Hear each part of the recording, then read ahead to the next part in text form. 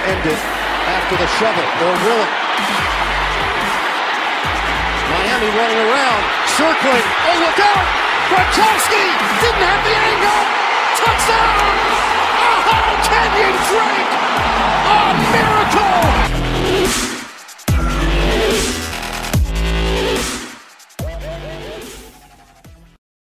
Hello, welcome to the Dolphin UK podcast. I'm back from holiday. I know you're all excited about that. I'm not really tanned. It was 6 degrees in Florida at one point when we were there, so that was different. So anyway, there you go. Joined by Sai and Lee as always. Lee, how are you, sir? Yep, doing pretty well. Unfortunately, I tested positive for COVID, but it's okay because we record over the internet, so it's absolutely fine. Absolutely perfect. Hopefully not getting it via Zoom, which I'm sure some part of society believes we can, but still, anyway, we'll go onwards. Sai, how are you, mate? Yeah, good. Thanks, Andy. And welcome back to you and Sophie. Hope you had a good belated honeymoon. And Lee and I were convinced you were over there for an interview with the Dolphins for their head coaching job because the timings just worked out. So really curious to know how you got on in that space, Andy. I did a Peter Odom wingy and parked in the car park. They wouldn't let me in. So. That was one of the best things ever. So I am back, not the Dolphins head coach, sadly, and I didn't get to go to a playoff game either. I was hoping the Bucs got to the championship game. I could have gone to that, but watched it in a very nice bar, Miller's maybe. That sounds about right. Had some mozzarella sticks, fantastic nachos. You know, the whole works. Sophie took her Nintendo DS and played that instead. So a good afternoon was had by all. Was that Miller's on International Drive in Orlando? No, it was, I know the one you're on about. It was actually in Lake Buena Vista, which we stayed for the first time rather than staying on International Drive, and we regretted it because you couldn't really walk to anything, and it was fairly nothing going on in Lake Buena Vista compared to International Drive. There's a top tip for you all. Don't stay off that. Well, lots has happened since I've been on here. You guys have held the fort down fantastically. Pleased to see that they've hired Mike McDaniel, who's obviously the guy I tipped after I went on a very pro Harbaugh start to the process, but we ended up in the right place, I think, which is good stuff. We obviously missed I missed the Super Bowl preview that you guys did, and of course that was on Sunday. So should we start there? A few thoughts on the Super Bowl? Lee, your kind of initial take from that? I thought it was a really good, enjoyable game to watch. It's funny how some years you find yourself just rooting against a team. I didn't really mind who won, just was really able to enjoy it, enjoyed the halftime show. Just genuinely thought it was a good game. I'll be honest, I was kind of glad the Bengals didn't win based solely on the T. Higgins touchdown, because I thought it was OPI watching it live. People can say, "Oh, you're watching it in slow motion." To be honest, I thought it was watching it in real time. Yeah. And if it hadn't resulted in a touchdown, I don't think it's such a problem. But that play actually resulted in 7 points. So, you know, for me, I think the outcome kind of ended up right. And I know there were some calls late in the game. People saying, "Oh, the Rams are kind of getting some calls now," but those calls extended drives. They still had to complete more passes to score. That one blown call actually led to 7 points on the board, and the Bengals taking the lead. So I thought it's a huge call. Did think maybe the reason it wasn't called because Jalen Ramsey looked like he was kind of already going to the ground, like he had already lost his balance, and you know, right or wrong, I suppose. You know, I know had that been Xavier Howard going to the floor, I would have been absolutely raging. So, you know. 100%. Man, I was a little bit disappointed the Bengals didn't win, because I got the Bengals to win the Super Bowl at 25-1 back in week 16, was it? I remember, I think I said to you guys, and when they went ahead, and then when Stafford turned the ball over and they had the chance to go 2 scores clear, the cash out went up substantially, and I was just thinking, why would I cash out? It's obviously going to be a Bengals win here. And then I was desperately trying to cash out as Eli Apple failed to pick up Cooper Kupp, and I didn't do that. So I got 0, which was fantastic. I also had another bet on which I just needed Samaje Perine to get 4 yards. His over under yardage was 3.5. and I'd got that as part of an accumulator, and he didn't get 4 yards, and he got held up, and the Bengals lost the game. So I didn't win either of my bets, but there we go. So are you happy for Matthew Stafford, or were you kind of, get Joe Burrow to begin the dynasty in Cincinnati? I'm happy for Matt Stafford because of all the misery he's gone through being a member of the Detroit Lions. I think he deserves some success. Personally, I find it very hard to support any team with the name Rams, being a Forest fan. So I wasn't actively supporting them. I was kind of rooting for the Bengals, but I did predict a Rams win on the preview last week, a narrow win. I just worry for Joe Burrow, though, because given the competitive nature of the AFC, I do wonder if that's going to be it for him in the Super Bowl.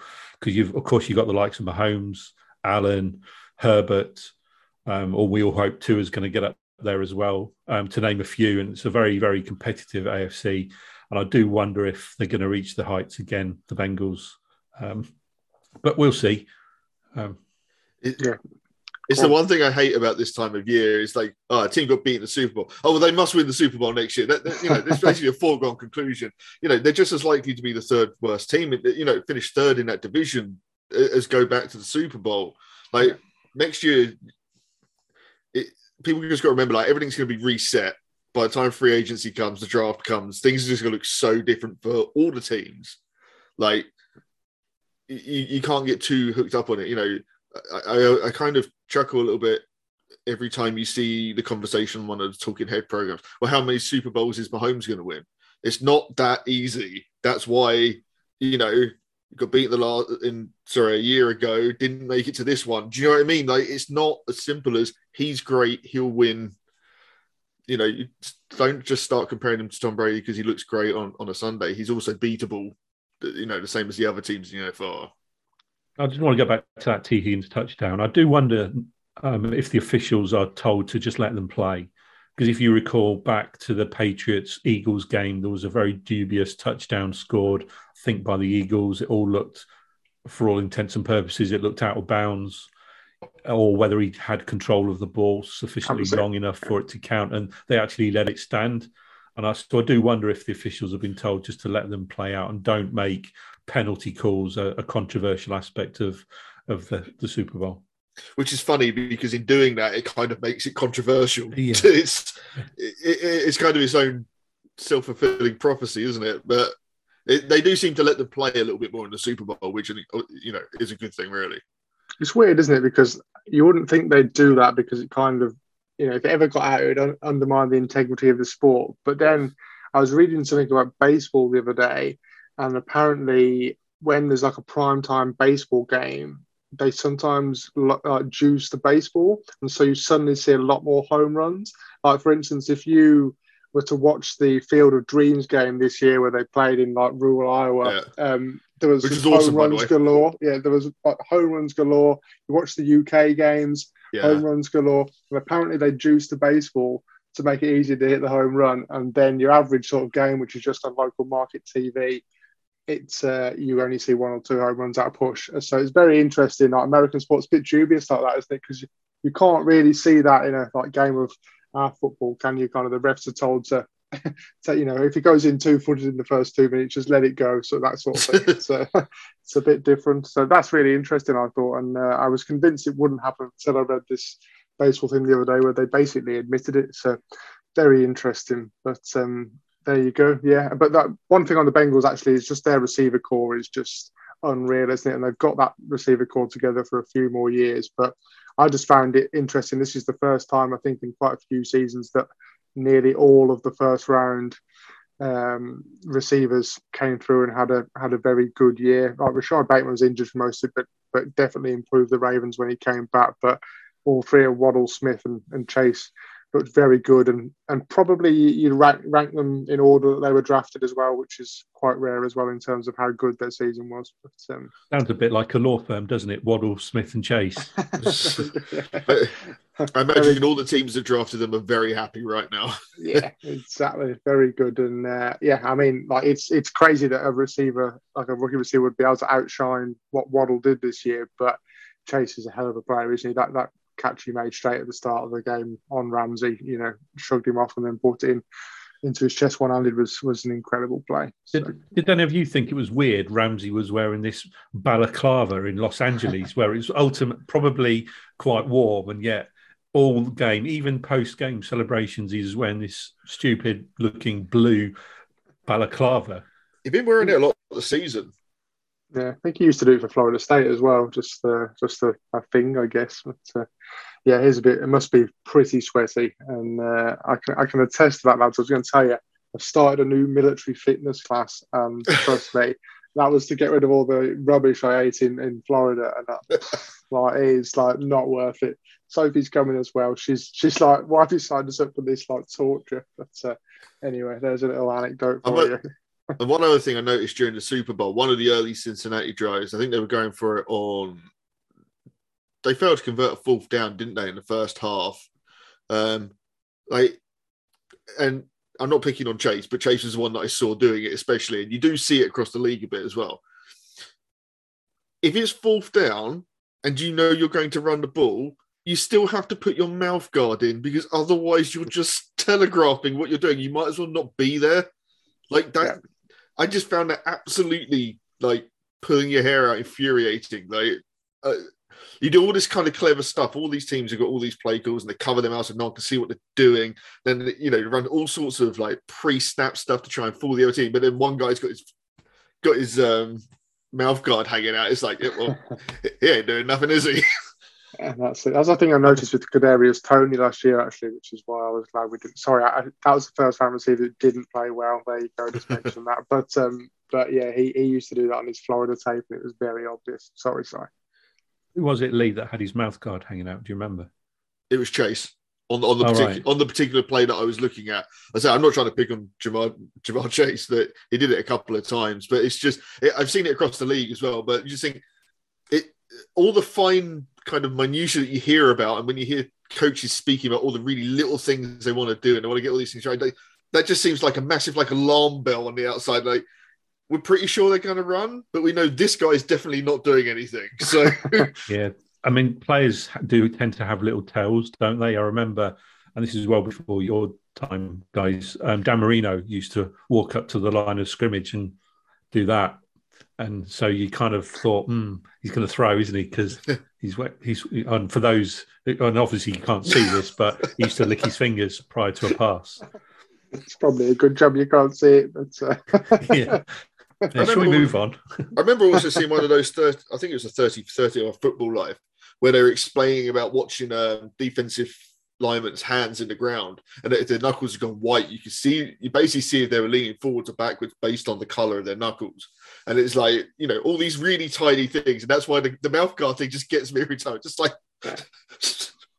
It was also interesting to see that McVay was kind of using his call sheet, and the broadcast camera zoomed right in. Did you guys catch that? And all his play calls, you could see them all, and and then somebody screenshot it. It was going around Twitter, and you could guarantee that was kind of sat in the Bengals sort of in their front bit of the other side in the glass pod, isn't it? So anyway, all good. A decent Super Bowl then. Not quite my favourite of recent times. I think that I've still like the Eagles beating the Patriots is my favourite one in recent years. That was a really good kind of shootout, wasn't it? So. Yeah, I enjoyed that game as well, but I've always got a sour taste in my mouth when I think of that game, because I was supposed to be on a work trip to Philadelphia that same weekend, and I knew that people were arriving on the Sunday and were going to be watching it in the hotel or a bar. Only my name got missed off the list of attendees for this particular project, so I never ended up going. And I was totally jealous that all these non-American football fans were there in Philadelphia watching the team win the Super Bowl, and I was stuck at home watching it on TV. That's grim. I watched that in a bar in New York of most Patriots fans you can imagine, so that was excellent. not that I'm bitter or anything. all good fun. Right, lots of coaching hires. Obviously, you guys covered McDaniel in the last episode, but we seem to have fleshed out, I think, the vast majority of the coaching staff now. I think there's a couple of holes left, but think we should talk about a couple of the main guys, and we'll start with the defensive side of the ball, where the decision was taken to retain Josh Boyer. Lee, kind of thoughts on that right decision? Obviously, continuity on what has been a decent defense anyway. Yeah, I mean, a little bit conflicted, because I said all along that I'd really love to see like an experienced head in there. But of course, this is also the kind of ideal situation in the one bit of the team we wanted to retain was the defense, and this gives us the best chance of doing that.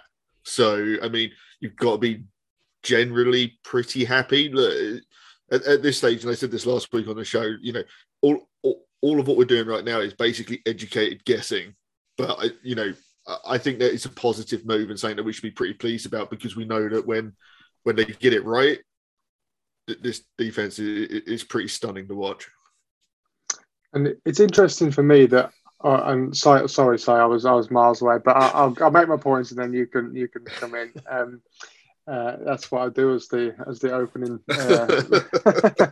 opening batsman. This is a dictatorship. It is indeed. I was just going to say it's interesting that we've lost Joel Alexander and lost Flores, and Boyer kind of remains in between those guys. And I wonder if, like you'd asked 6 months ago, which of the kind of of those three on the defensive side of the ball would you keep? Boyer wouldn't have been named by anyone, so that's quite interesting. I don't know if you expand on that, Si, or I've completely altered the way you're going to go. Yeah, I won't expand on that actually. Otherwise, I'm going to completely forget the point I was going to make in the Fair first place. But the point I was going to make is we were all convinced when the defence changed their direction in the middle of last season and started to perform at the level that we knew they were capable of, whether it was really Flores that took over the play calling on that defence. He, in his pressers, said, no, it wasn't. It was Boyer. But we're going to find out now, aren't we? If the defence kick off next season, playing at that high, sustained level as they finish the season, then we've got the answer. Well, we're going to get the answer either way, because if they revert back, to how they played at the beginning of last season, then clearly he wasn't responsible for the turnaround, and you have to wonder, therefore, is it a risk? Yeah, you kind of did go on my point there, by the way. That was it did work quite well. Go on, Lee. Sorry. I think it's interesting that with some of the stuff we've heard now about the way things were working behind the scenes and the sort of demeanor of Flores, or the way at least it's been portrayed to us in the media right now. I wonder if we were right all along that Flores came back in, called the defense, everything picked up. But Josh Boyer knows everything about that defense. He knows how to make it tick. And I wonder if the confidence of a young mind like a McDaniel is going to be the kind of coach who gives his coaches confidence to go out and do their thing. I just wonder if before it was a little bit scared to do something wrong, which leads to playing conservatively, which is kind of what the defense was doing. And I just wonder if that was a reflection of what Boyer was doing because of the way he felt within the building. I mean, I'm completely speculating, but Mike McDaniel seems to be the kind of guy that I think he's not going to shout you. He's going to pat you on the butt and say, look, we need to do this better, or look, go for it. Like the kind of guy who's going to build you up rather than try and break you down. And I just wonder that we might see, we might not get a true answer because the sort of feeling in the building would be completely different. And I wonder if the kind of continuity, I wonder how that'll impact the kind of defensive staff that on the field. And obviously we'll come on to free agents in a bit, but we've got Ogba, that's the kind of outstanding free agent, and then you've also got the Xavier and Howard. What's going to happen there? And I wonder whether Boyer's relationships with that's played into the decision at all, or the decision to bring in Sam Madison, which we'll talk about in a bit, is that's kind of impacting there as well to keep that core together? Or do you think it's more likely that there'll be a kind of fresh evaluation of the defensive staff, even though Boyer's staying? Go on, Lee, back to you. I was just going to say, kind of along those lines, I think, I hope this isn't a case of McDaniel couldn't get who he wanted and ended up with Boyer. as like, well, I can't get anyone that I want in. I'm best off sticking with what's already here. I hope this is a decision where he went, yeah, I want that guy. You know, we saw rumours of Vic Fangio and some others, and you know, if he went after Fangio and Fangio says, no, I'm taking a year out, that's fine. But if you approach a number of candidates and you end up with a kind of the last guy, you know, the last person on the list, I don't think I'd like the thought of that.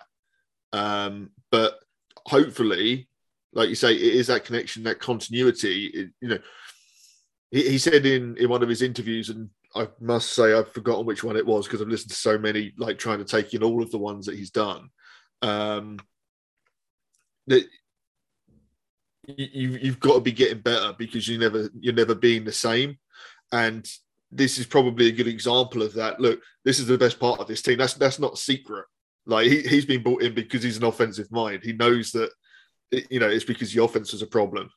So we need to try and build on the defense, and having it exactly the same as last year, he may have felt was, I don't want it to be the same. I need it to change. It needs to get.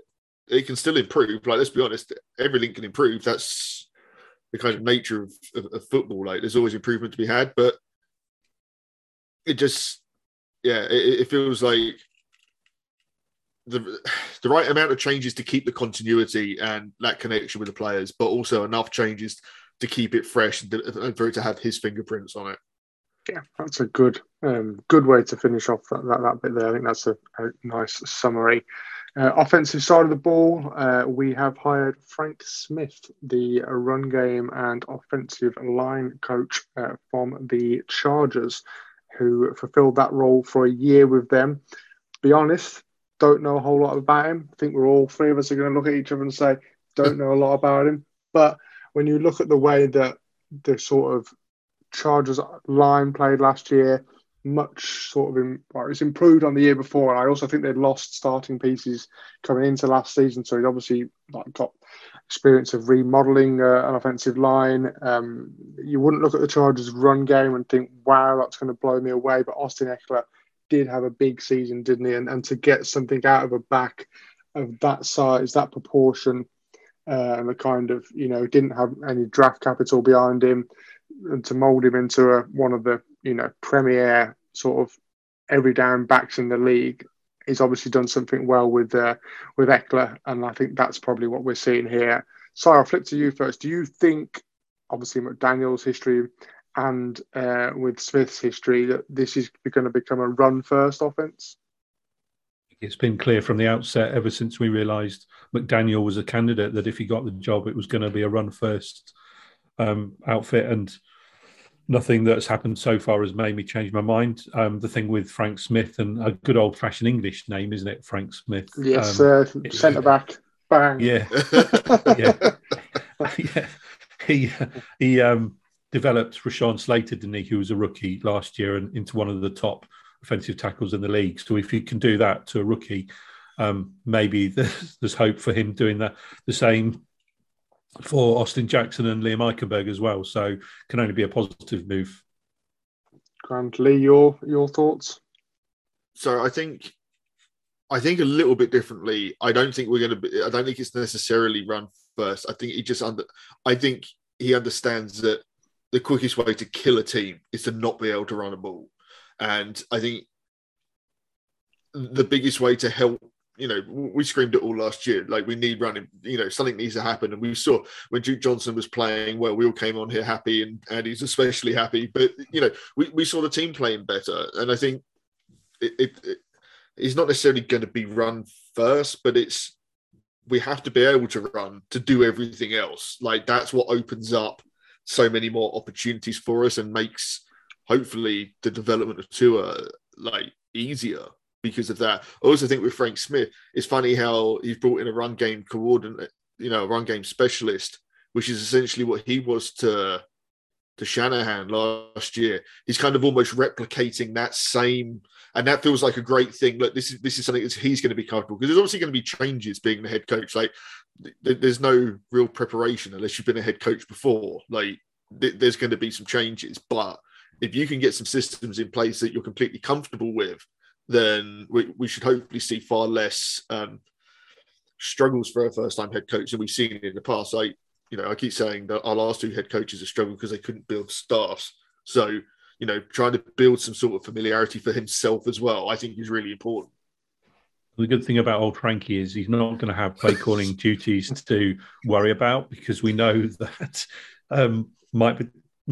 Daniel, is going to take on those responsibilities, so he can actually focus and concentrate on the development side and getting that run game and up to scratch. I'm guessing they'll both be involved the same way they both were. Like, Shanahan's calling the plays, but there's also times where you could see that McDaniel was calling the plays for the Niners. I think this is truly a collaborative effort, but the buck kind of stops with the head coach. Like, he's going to have the final say, which makes obviously perfect sense. But I think he doesn't sound like the kind of guy who's got the kind of ego that others have. I don't know. Maybe that's just because he's doing well in press conferences, for my mind. But he seems like a collaborative effort actually makes sense, and that he can see the benefits of that over some of the others. Whereas it felt like we had a collaborative effort at OC last year because we couldn't find anyone else to do the job.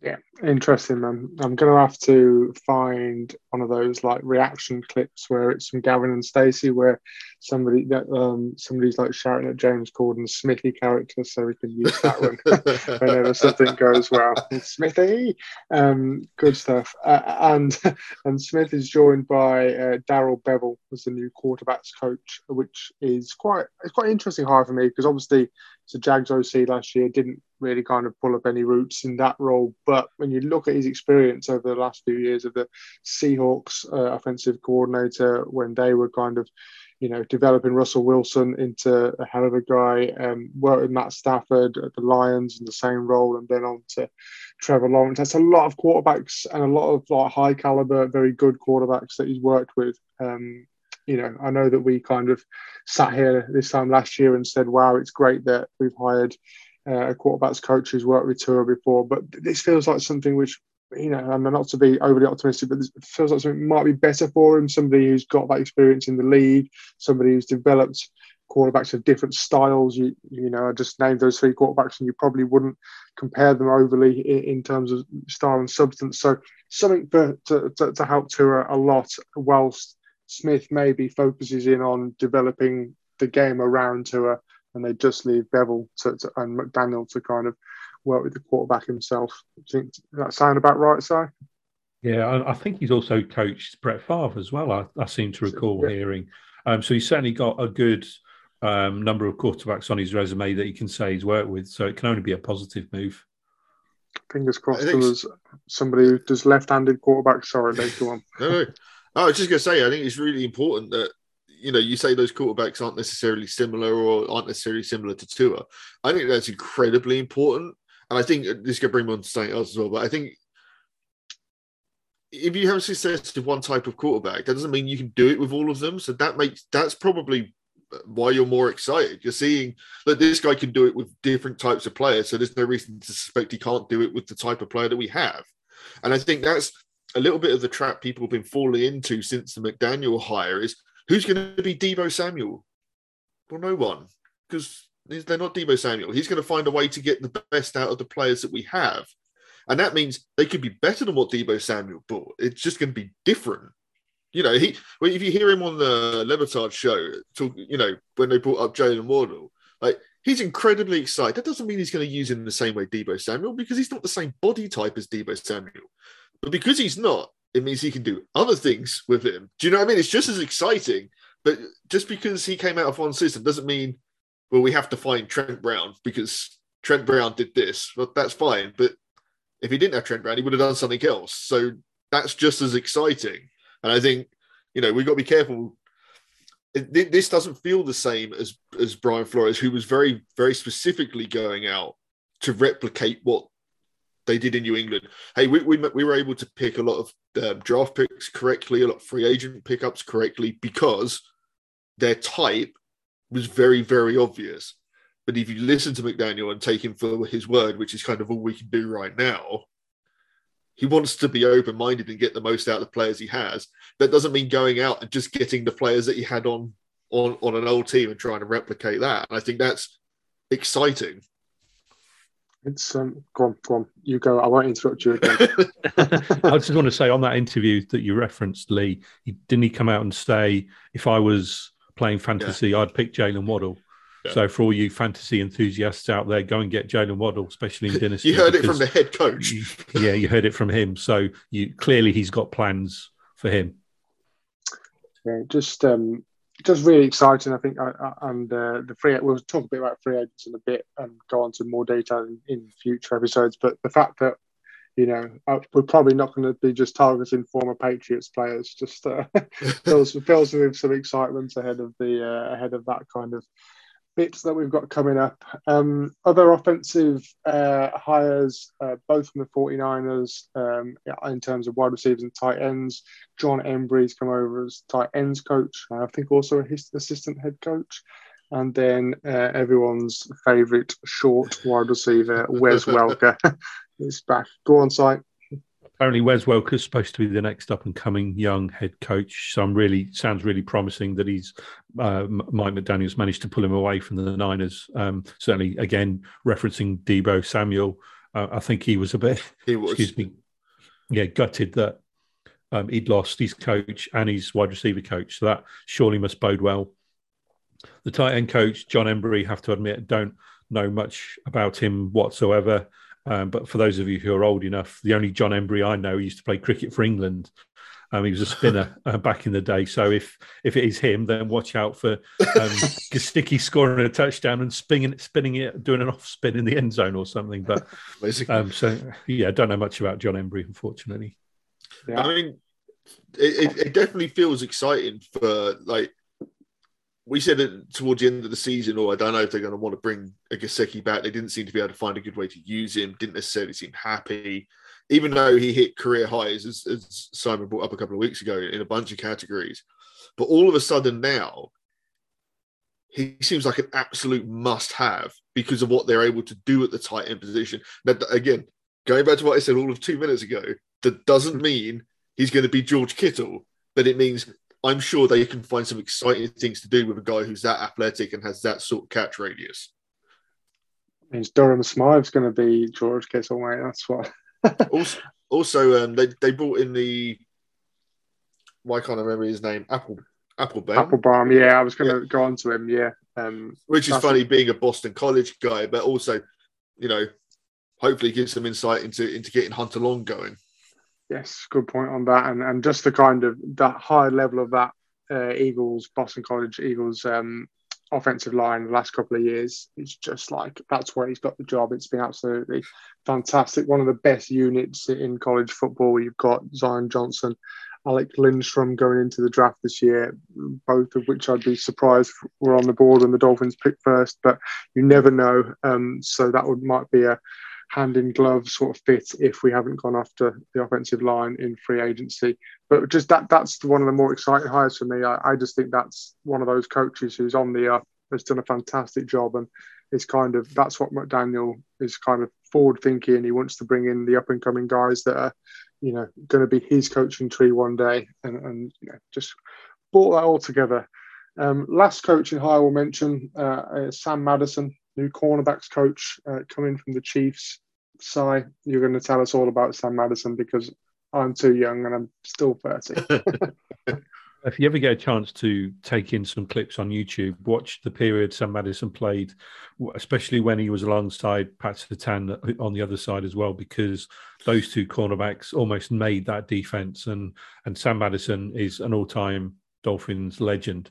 So for him to now be on staff after getting a few years' experience, as you say, Andy, at the Chiefs, can only be a good thing, because if I was a young Dolphins cornerback, I would want to learn from Sam Madison, who's one of the greats. So from that perspective, you look at Noah Igbinoghene and think, can Sam Madison have a big influence on the direction of his career, which, let's face it, hasn't been that facing upwards too much.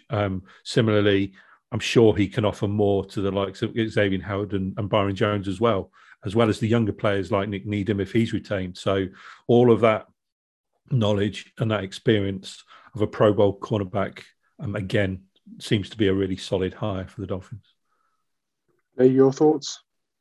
I mean, I think it's always great when you can bring back a player that's been a big part of the team in the past.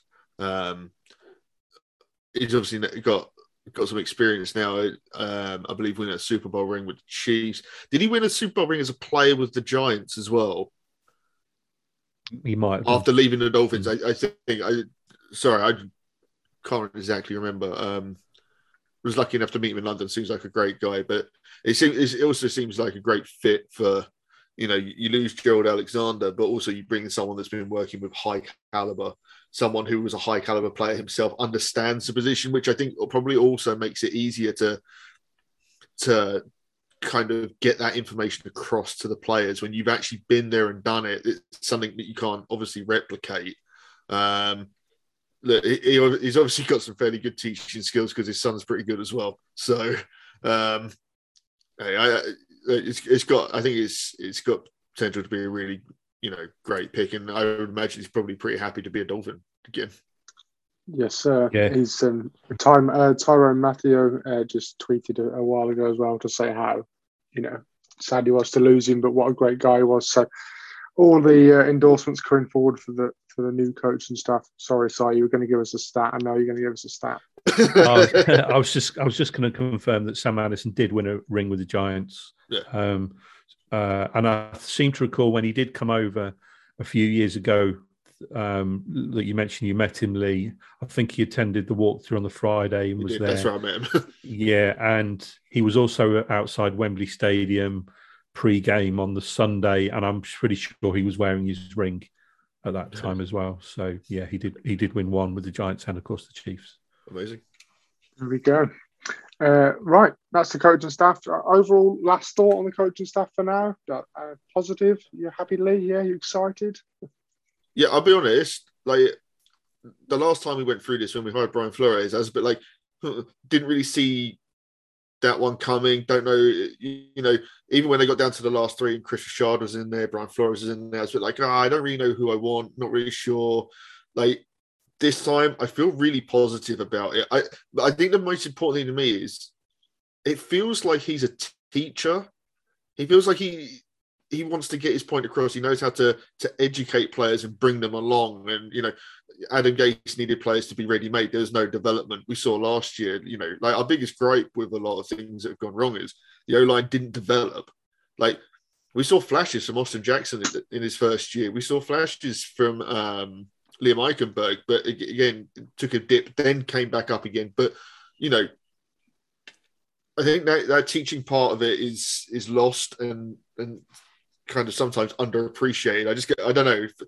It feels like that's the kind of coach that he wants to be, and that gets me excited.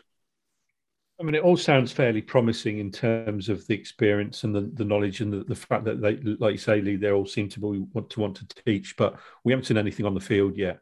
So I think it's too early to know whether these appointments are going to work out or not. Let's see what the on-field product looks like before we start to make a real judgment. Grand. Well, that was a good bit of back and forward. Probably haven't got a whole lot of time to talk free agency, but let's just have a run through some of the Dolphins guys that are kind of going onto the market as it stands at the moment. And Si, you've got a nice little game for us, haven't you? How are we going to do it instead? Was it retain, release, and something else? I was going to do the American football equivalent of kiss, marry, kill. But I couldn't work out what the categories were. So it's going to be re-sign, tag, or release. I think the three categories. That's what we like. Okay. Well, tell you what I'll do. I'll pick three of our free agents for each of you, and you can make a decision between them. So you're going to go first, and you're going to choose between Emmanuel Ogbah, Mike Gesicki, and Mack Hollins. So Emmanuel Ogbah, re-sign. Mike Gesicki, re-sign. Mack Hollins, did you say? Yeah, re-sign him as well. There you go. I was going to say that you had to pick one of each. Oh, did I? Oh, sorry, yeah, Andy. I didn't realise. I thought you'd given us three each. I was going to say that's it. Yeah, I am. Yes, that's the three easiest things you could have taken. But no, I didn't explain it very well. If I was doing it, I'd go re-sign Ogbah, tag Gesicki, and release Hollins, despite the fact I love Mack Hollins. But what do you reckon to that? Is that if going back, if you'd done that that way, would you be happy, or would you want to be tagging Ogba and re-signing Gesicki or whatnot? Yeah, I think there's a good chance Gesicki would be tagged, especially if he wants wide receiver money and they're not prepared to pay that. Which, incidentally, why can't he convert to a wide receiver? If there's doubts around him being suitable for being a blocking tight end, because that's what Mike McDaniel's tight ends need to do, and if he's not very good at that, why can't they officially convert him to a wide receiver? Because that's a unit that's clearly lacking. Just thought I'd throw that one out there. Does it cost more money? Yeah, there's that. But doesn't it revolve around snap count as well? Like someone's tallied up percentage of snap counts, and if it's a certain percentage, like if he was lined up as a wide out, it's a bit like why Kyle Pitts couldn't win the best something wide receiver award in college because he spent a certain amount of snaps lined up at tight end. I have to say something like that, I think, but I might be wildly wrong. But yeah, that's an interesting one. I wonder if the flip might be the better long-term option for the Dolphins, like re-signing Gesicki long-term and just tagging Ogba. I think Ogba's getting, he's not getting on, is he? But he's later in his 20s and might be a kind of 2-year deal rather than 5-year sort of proposition. So, yeah, and Mac Hollins, I would love to keep Mac Hollins. If we can, I hope we do it. I think the kind of energy you get from him on the field, the sort of special teams contributions, it all adds up to such an undervalued and underrated player, doesn't it? So, Lee, you bringing him back? Yeah, I mean, I'd love to bring them all back. Same as Simon tried to. But I mean, yeah, the more I think about it, the more excited I am for Gesicki, and I'd make him the priority. I don't know. I'm excited to see what this coaching staff could potentially do with a guy with that skill set. Like I say, it might not be exactly what they had before, but I think they can find interesting ways to get an awful lot out of a player with that sort of talent. SpotRack, which is the kind of free agency website, which Cy Helfie linked earlier, reckons that Gesicki has a market value of $11 million a year and should be signing a 4-year, $44 million deal. If that was put on front of you, Cy, and you had to make a call, would you be signing up on that? Yeah, if that was put in front are you of asking me, Simon if he would sign for $44 million? No, I'm asking if he was the GM and that was the offer. That was the. Would you go? Yeah, that's a good offer. You can offer him $44 million. Difficult to say because you don't know what his agent's expectations are, do you? So they probably have got something upwards of that. Because let's face it, they're not going to accept market value, are they? They're going to want more. If you look at Dallas Goedert, who was the same draft class, went in the same region, 4 years, $57 million for Dallas Goedert. So that feels more realistic, doesn't it? Austin Hooper signed for 4 years, $42 million last year. Hunter Henry, 3 years at 37.5. So it feels like it's going to be in the 13, 14 million a year region, doesn't it? And that feels probably quite reasonable for someone who's got the potential and ability that we know Gesicki's got. Right, Lee, your 3 players to choose from, a bit more niche. Elandon Roberts, Nick Needham, and let me find someone else who's done anything on this team. Will Fuller. Yeah, I'm sure that's quite easy, but Will Fuller's the third one. Go on. Ooh. Oh, I don't know now. Don't know if you'd tag any of them, but you can have. I know you desperately want me to get rid of Will Fuller, but I don't know because I'm not convinced he's actually that much healthier than Elandon Roberts. Elandon Roberts plays 3 snaps a game and then goes to the locker room and then comes back for another 3 snaps, which is incredibly exciting because I mean he rattles bones, but it always seems to be to his own detriment. Who else did I have in there? Was it Nick Needham? Yeah, Nick Needham. Yeah, I mean, I'd bring Nick Needham back. I think he's been superb. I just don't know if you can afford to put that sort of money into him, Xavier Howard, and Byron Jones. And if it comes to it, I want Xavier Howard. So, yeah, let's say that. Let's let Will Fuller walk, and we'll keep the other 2.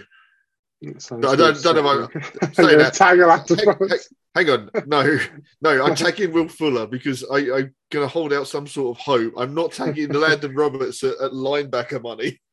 All good fun. I don't think that worked as well as we planned beforehand, but that's fine. We only had 2 players that could have been tagged. So anyway, thankfully it was still more organised than the Jags front office. So here. Just out of interest, spot ranked value of Landon Roberts. I've got Landon Roberts in the brain now. Of Emmanuel Ogbah is 10.1 million a year. Again, that feels slightly cheap, I guess, if you look at like Jerry Hughes getting sort of 11 million a year. Trey Hendrickson with the Bengals got 15 million a year over 4 years as well. So I mean, I'm sure we're going to get into it like in the next couple of weeks, but the interesting comparison is what's on the market that you can get at that same value. Do you know what I mean? I know it's good to have the player that you know and's been on the team, and you know we love what Ogbah's done for sure, but we also know that he was apparently not enamoured with the last coaching staff, so that would say is in our favour that they're no longer here, even though Boyer is. So again, an interesting component, but sometimes I think you have to look. If you can see Ogbah on there at 10 million, but you can see like someone else on there at 8 or 9, like, and you like the production, then I don't know. Free agency is such an interesting time, especially as we start to see some players get cut for cap reasons as well coming up. That pool's going to get real interesting. Faced with that scenario, Lee, where it's 6 of one and half a dozen of the other, would you not want to stick with Ogbah, who's got the familiarity and the performances under his belt in terms of playing in that defense? Surely that must count for something. Yeah, but I mean, also if he wants to test free agency, then is he that committed to coming back? Then does that put it slightly in the other? I don't know. I mean, it's a really tough one. Like, I'd love to see it get wrapped up before free agency is even a thing. Oh, good. One other interesting one which seems to be doing the rounds is that Mekhi Becton appears to be available from the Jets at left tackle. First round pick is apparently the price, and I wonder if we're sat at 29, aren't we? That you drop that over. Lee shaking his head. Go on. I imagine the price is a first round pick unless you're in the AFC East. Like if I was outside the AFC East, I'm giving up a pick at where we are for Mekhi Becton and thinking that, you know, I can kind of revive that a little bit. Like, I don't think he was terrible. It was more, you know, that was a terrible team. He was put in a bad situation, and then he started playing hurt, which is, you know, a terrible thing for any player, and that never ends well for anybody. But I just imagine that if it's a first round pick, it's probably 2 first round picks for us. So, But I mean, hey, if that was the price to get him and we could have him, then absolutely. And actually, trading that pick is definitely an interesting conversation to have. I mean, tackles are at premium, so why would the Jets want to simply trade away a premium player at a position where they're desperately going to have to fill anyway because of who their quarterback is? What's the issue? Why? It sounds a bit fishy to me. Backup played better. Yeah, something like that, isn't it? I can't remember his name. He played well against. He was hurt in the first game against us and played well in the second game, I believe. But a friend of mine's a Jets fan. He was like, "Yeah, I trade Mekhi Becton in a heartbeat." He said, "Because insert player's name here, because bugger me, can I not remember it?" He was like, he was far superior when he was on the field, and they don't believe Mekhi Becton can play right tackle. Interesting. Well, there we go. I have to keep an eye on that. I've seen the Bengals heavily linked with him as well, given their draft capital and their newfound sense of worth as a team. So we'll leave it there for this week then, guys. I think we're low on time, and I think we're going to have some exciting news in the coming weeks, hopefully. So stay tuned. Simon signed for $44 million. Yes, he has. Whilst resigning the whole team, which is fine. Good stuff, guys. Any parting wisdom before we get out of here? No, shakes of the head all round, as always. Speak to you soon. Looking forward to a fun free agency and draft period anyway.